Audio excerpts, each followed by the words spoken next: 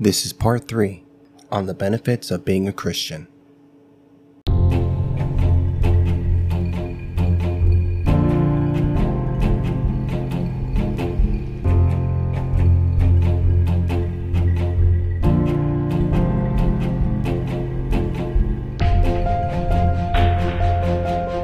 Welcome to Enemy of Humanity, exploring the incredible science and function behind the world's most influential religion.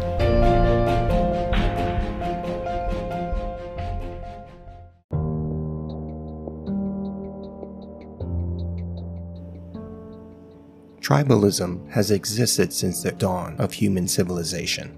However, it's manifested in different ways, especially in modern times. And in this episode, I want to talk about Christianity's tribalism. We already made aware that Christianity has hundreds of denominations. We also know that there are dozens of versions of the Bible as far as translations are concerned. What does this mean? Well, it means that Christianity offers a curated experience that's tied directly to its environment, its society, its political base, its culture, allowing followers and believers to have a customized experience, a unique one, indicative to where they live. There's diversity in Christianity. For instance, a church that a Christian might attend in the Northeast, let's say in Boston, would be substantially different than a church they would attend in, let's say, Kansas City. There isn't a one-size-fits-all when it comes to Christian culture.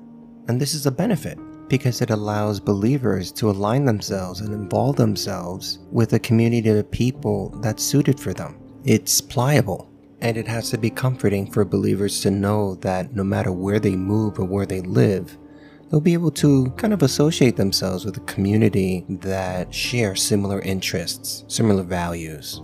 Unfortunately, these options of comfort for believers does expose a large Christian conflict, which at this point should be no surprise because contradiction is an ongoing theme with the religion. Christianity may have diversity within itself, but Christianity's true tribalism, its origin, is actually a scripture that the entire faith is structured around.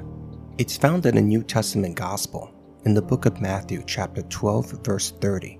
I'm going to read the verse in two different translations. One is the New Living Translation, the other one is the New International Version. I'll start with the New International Version first.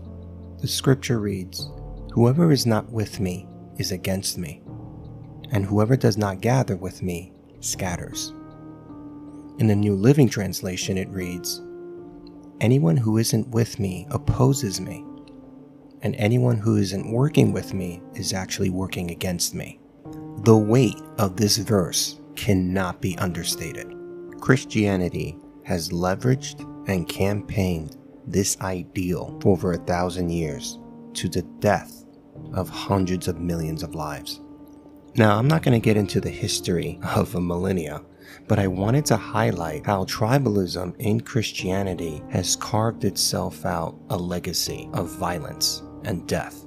Furthermore, that Christianity's contradiction is on blatant display for the world to see. On one hand, a gay Christian can find a church and a community preach about love and peace and forgiveness, yet on the other hand, draw a line in the sand, one that pits themselves against anyone else who opposes them, which really begs the question, what kind of religion is Christianity? Is it one of love and forgiveness and peace? Or is it one of violence, of cruelty, of damnation?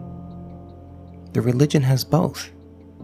There's a dichotomy there, and this is all due to the tribalism it proudly and boldly stands on. In the next episode, I'm going to talk about another quote-unquote benefit of Christianity, the gamification of the faith.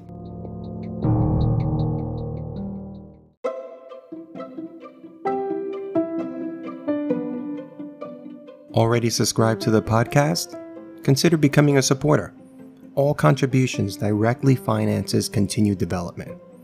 But if you want to feel even more awesomer, buy my book, Enemy of Humanity, and it's available on every online bookseller.